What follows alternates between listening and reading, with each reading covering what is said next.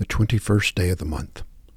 I do not understand my own actions, for I do not do what I want, but I do the very thing I hate. Romans 7, verse 15. Teach me your way, O Lord, that I may walk in your truth, and give me an undivided heart to revere your name. Psalm 86, verse 11. The sixth beatitude, happy the pure in heart, they shall see God. The 19th century lay theologian Søren Kierkegaard wrote that purity of heart is to will one thing, not two, between which we must then choose. But how to achieve such unity of purpose?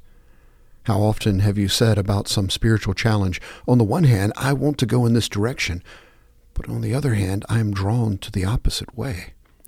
Even Paul the Apostle confessed that too often he wanted to do one thing, yet did another. Ultimately, Paul resolved his conflict by seeing that in his own power he could not be always of one mind.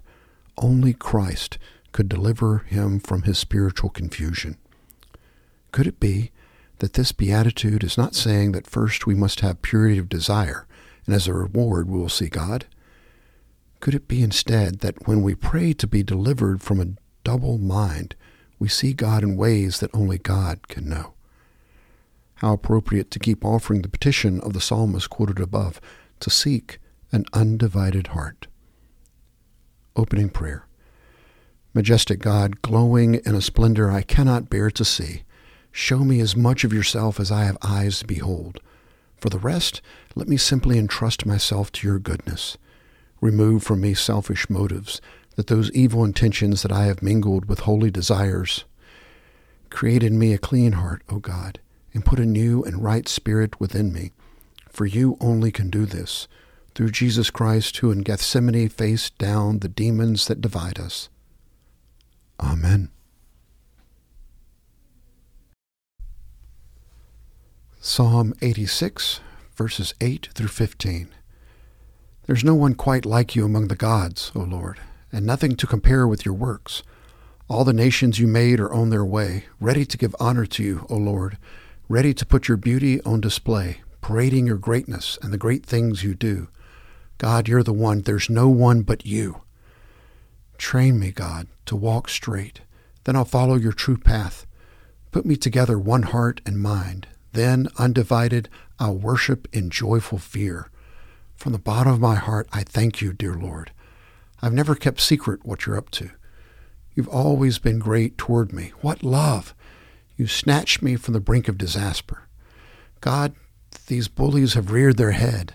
A gang of thugs is after me, and they don't care a thing about you. But you, O God, are both tender and kind, not easily angered, immense in love, and you never, never quit. Acts chapter 1, verses 1 through 11. The first account I composed, Theophilus, about all that Jesus began to do and teach, until the day when he was taken up to heaven, after he had, by the Holy Spirit, given orders to the apostles whom he had chosen. To these he also presented himself alive after his suffering, by many convincing proofs, appearing to them over a period of 40 days, and speaking of the things concerning the kingdom of God. Gathering them together, he commanded them not to leave Jerusalem, but to wait for what the Father had promised, which, he said, you heard of from me. For John baptized with water, but you will be baptized with the Holy Spirit not many days from now. So when they had come together, they were asking him, saying, Lord, is it at this time you are restoring the kingdom to Israel? He said to them, It is not for you to know the times or epochs which the Father has fixed by his own authority, but you will receive power when the Holy Spirit has come upon you, and you shall be my witnesses, both in Jerusalem and in all Judea and Samaria, even to the remotest parts of the earth. And when he had said these things, he was lifted up while they were looking on, and a cloud received him out of their sight. And as they were gazing intently into the sky while he was going, behold, 2 men in white clothing stood beside him. They also said, Men of Galilee, why do you stand looking into the sky? This Jesus who has been taken up from you into heaven will come in just the same way as you have watched him go into heaven.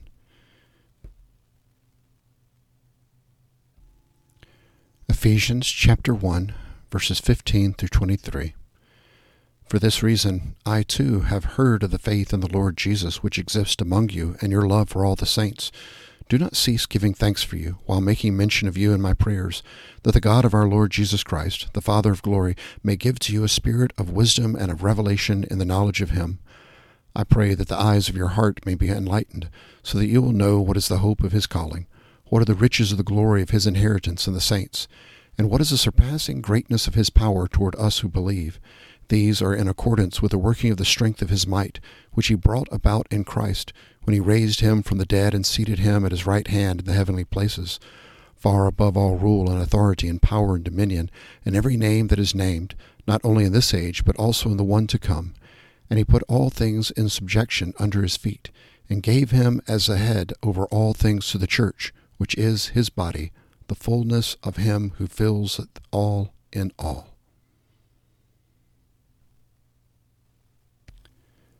From the Gospel of Luke, chapter 24, verses 44 through 53. Now he said to them, These are my words which I spoke to you while I was still with you, that all things which are written about me in the law of Moses and the prophets and the Psalms must be fulfilled. Then he opened their minds to understand the Scriptures, and he said to them, Thus it is written, that the Christ would suffer and rise again from the third day, and that repentance for forgiveness of sins would be proclaimed in his name to all the nations, beginning from Jerusalem. You are my witnesses of these things, and behold, I am sending forth the promise of my Father upon you, but you are to stay in the city until you are clothed with power from on high. And he led them out as far as Bethany, and he lifted up his hands and blessed them. While he was blessing them, he parted from them and was carried up into heaven. After worshiping him, returned to Jerusalem with great joy, and were continually in the temple praising God. These are the readings of the words of God for the people of God. Thanks be to God.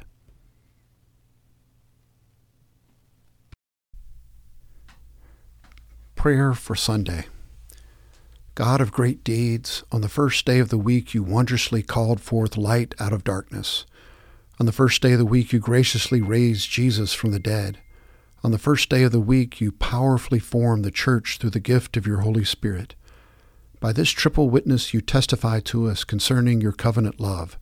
Grant that all who worship you this day may do so in spirit and in truth, and present to you a living sacrifice of praise and thanksgiving through Christ our Savior. Amen. A prayer for the Sunday after the Ascension from the Book of Common Prayer.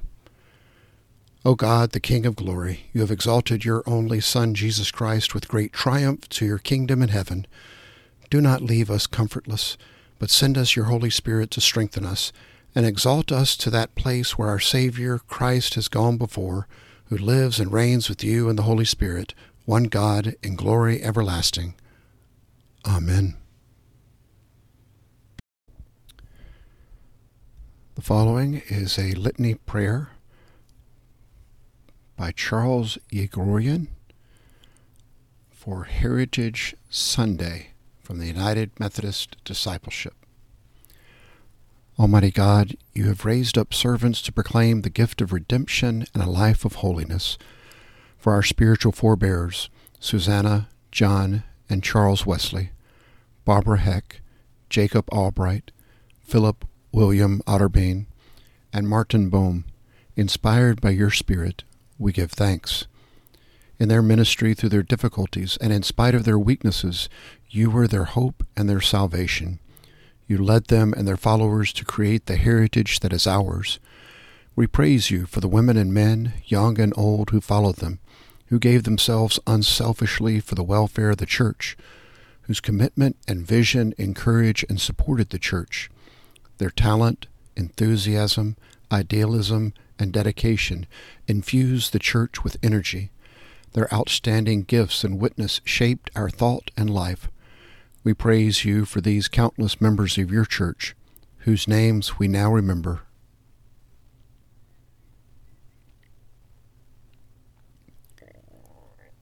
And we give you thanks for the place of our rich tradition among the churches which comprise the body of Christ.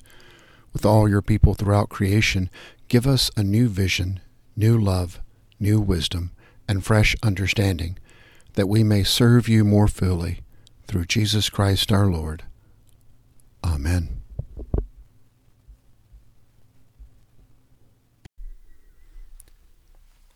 The Nicene Creed. We believe in one God, the Father, the Almighty, maker of heaven and earth, of all that is seen and unseen. We believe in one Lord, Jesus Christ, the only Son of God, eternally begotten of the Father, God from God, light from light, true God from true God, begotten, not made, of one being with the Father. Through him all things were made. For us and for our salvation he came down from heaven, was incarnate of the Holy Spirit and the Virgin Mary, and became truly human. For our sake he was crucified under Pontius Pilate. He suffered death and was buried. On the third day he rose again in accordance with the Scriptures. He ascended to heaven and is seated at the right hand of the Father. He will come again in glory to judge the living and the dead, and his kingdom will have no end. We believe in the Holy Spirit, the Lord, the giver of life, who proceeds from the Father and the Son, who with the Father and the Son is worshipped and glorified, who has spoken through the prophets. We believe in the one holy Catholic and Apostolic Church. We acknowledge one baptism for the forgiveness of sins. We look for the resurrection of the dead and the life of the world to come. Amen. Receive this benediction for Easter from the United Methodist Book of Worship. We are sent forth in the power of Christ's resurrection. Alleluia! The grace of the Lord Jesus Christ and the love of God and the communion of the Holy Spirit be with you all. Amen.